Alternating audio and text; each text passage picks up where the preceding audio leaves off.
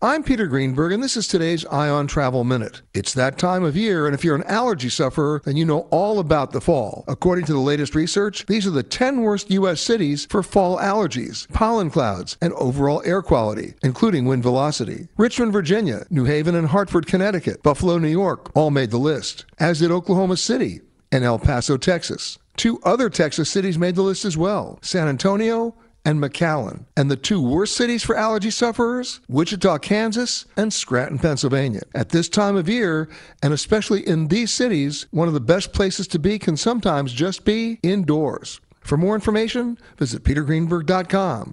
I'm Peter Greenberg, and this is today's Ion Travel Minute. Beco's new dishwashers use 1/3 the energy and half the water of U.S. standards for dishwashers. And from now until December 31st, you can save up to $200 in gift card rebates on eligible models. Visit Beco.com for more details.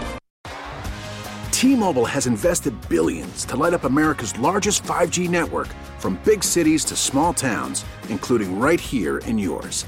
And great coverage is just the beginning. Right now, families and small businesses can save up to 20% versus AT&T and Verizon when they switch. Visit your local T-Mobile store today.